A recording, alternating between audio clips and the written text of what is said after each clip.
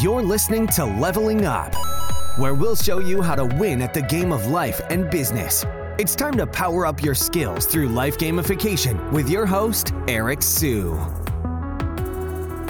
Here's why Elon Musk blew up his rockets. So with SpaceX, he had a couple different rockets. One was the Falcon 1, and then he had the Falcon 9, and then now he has the Starship. Keep in mind, these are all really successful rockets in their own right. The Falcon 1, after 3 sequential failures, the 4th launch, it worked. They launched it into space, and they're able to bring it back to Earth. As far as I understand from what I've seen, hasn't happened before. And so, huge success. But for him to achieve his vision, the Falcon 1, he knew wasn't enough. And so, he moved on to the unproven model of the Falcon 9. When they launched this one, it was by far the most successful rocket in human history, and despite its success, it still wasn't able to fulfill the vision that he was looking for. And he's like, you know what, we're gonna have to scrap this again. And so now the focus is on the Starship. So the mission for SpaceX is to put people on Mars, but the overall vision is to make humanity a multi-planetary species. So if you think about that, what's ultimately important is the vision that you have, and that's the core thing, because if you don't have a vision or a mission that's driving you, you're not going to be clear on where you're trying to go at the end of the day. So even though they had success with Falcon 1, it was like, okay, this is nice, this is working, but we have a mission to fulfill, and so we need to go to the next level. Okay, boom, Falcon 9, most successful rocket and way more powerful, and still it wasn't enough because it didn't meet the criteria for the mission. Before we continue on, if you like stuff like this around business and marketing, you can subscribe to the newsletter Leveling Up, and you'll find a lot of stuff around business and marketing, great stories, great tactics, great strategies to help you grow your business faster. So let's continue on over here. The point I'm getting at also is, when you think about one of the basketball coaches out there in general, Coach K, he said that the biggest difference between the average players versus the great players is one thing. It's that the average players continue to look at the last play. They dwell on the past. They think about what happened. I missed that shot. I committed a foul over here, and now that's on my mind. And what happens when you think about the past all the time is that it's kind of depressing, right? So some people say that the past is where you find depression. The future is where you find anxiety, but it's the present where you are the most grounded. Now, the great players, they're constantly looking at the next thing, the next play, the next play, the next play, meaning that they have a memory of a goldfish. They forget about what happened and they move on to the next play. By doing that, you're able to continually look ahead. You're just not going to let your mind get ruined by all the bad things or all the good things that might have happened. And I think when you think about your mission, your vision, it's honestly something that can be refined over time, and you don't need to necessarily get it right off the bat. Sometimes it might shift a little bit. Information might change. You don't want to be moving your goalposts all the time, but a mission like getting to Mars. Okay, so once SpaceX gets to Mars, do you think their mission is going to continue to be to get to Mars? No, they've already done that. So they might have to upgrade their goalposts a little more. And so think about what your mission is, think about what your purpose is, yourself and also for your company. And it's going to simplify decision making, where just because someone says something in your company or someone says something outside, or maybe your spouse tells you something, you understand that, hey, this is what you've been doing for a while, and this was the mission from the get-go, and that's not going to change just because someone else said something else. It sets the guardrails for you to build something for the long term, because if you don't have any mission, that means you don't stand for anything, and that means you also fall for anything as well. So for example, my personal mission is to empower entrepreneurs to build businesses that have a positive impact. And so that's just very easy to understand. It's very clear to me. Like, what is it that you're trying to do? Why do you work all the time, Eric? Why are you working on business? Why are you doing this? Why are you doing a podcast over here? Well, that's my mission. And what is the mission behind Single Grain? Why are you doing Single Grain? Well, it's to do innovative marketing. It's to make sure that we're constantly pushing the pace. We're pushing the envelope as well. And that's how we're going to get better. That's what we want to be known for. And hopefully people can learn a thing or two. And if you think about the things that I do under my umbrella, so there's the ad agency Single Grain, there's the marketing school podcast. I just love learning. I love teaching. And that falls under the entire mission for me personally of being able to empower other entrepreneurs. The agency does that. The events do that. The podcasts do that. Me speaking at things does that as well. And me creating this piece of content for you does that as well.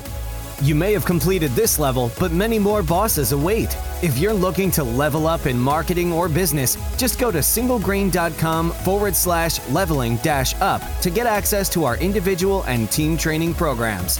That's singlegrain.com/leveling-up.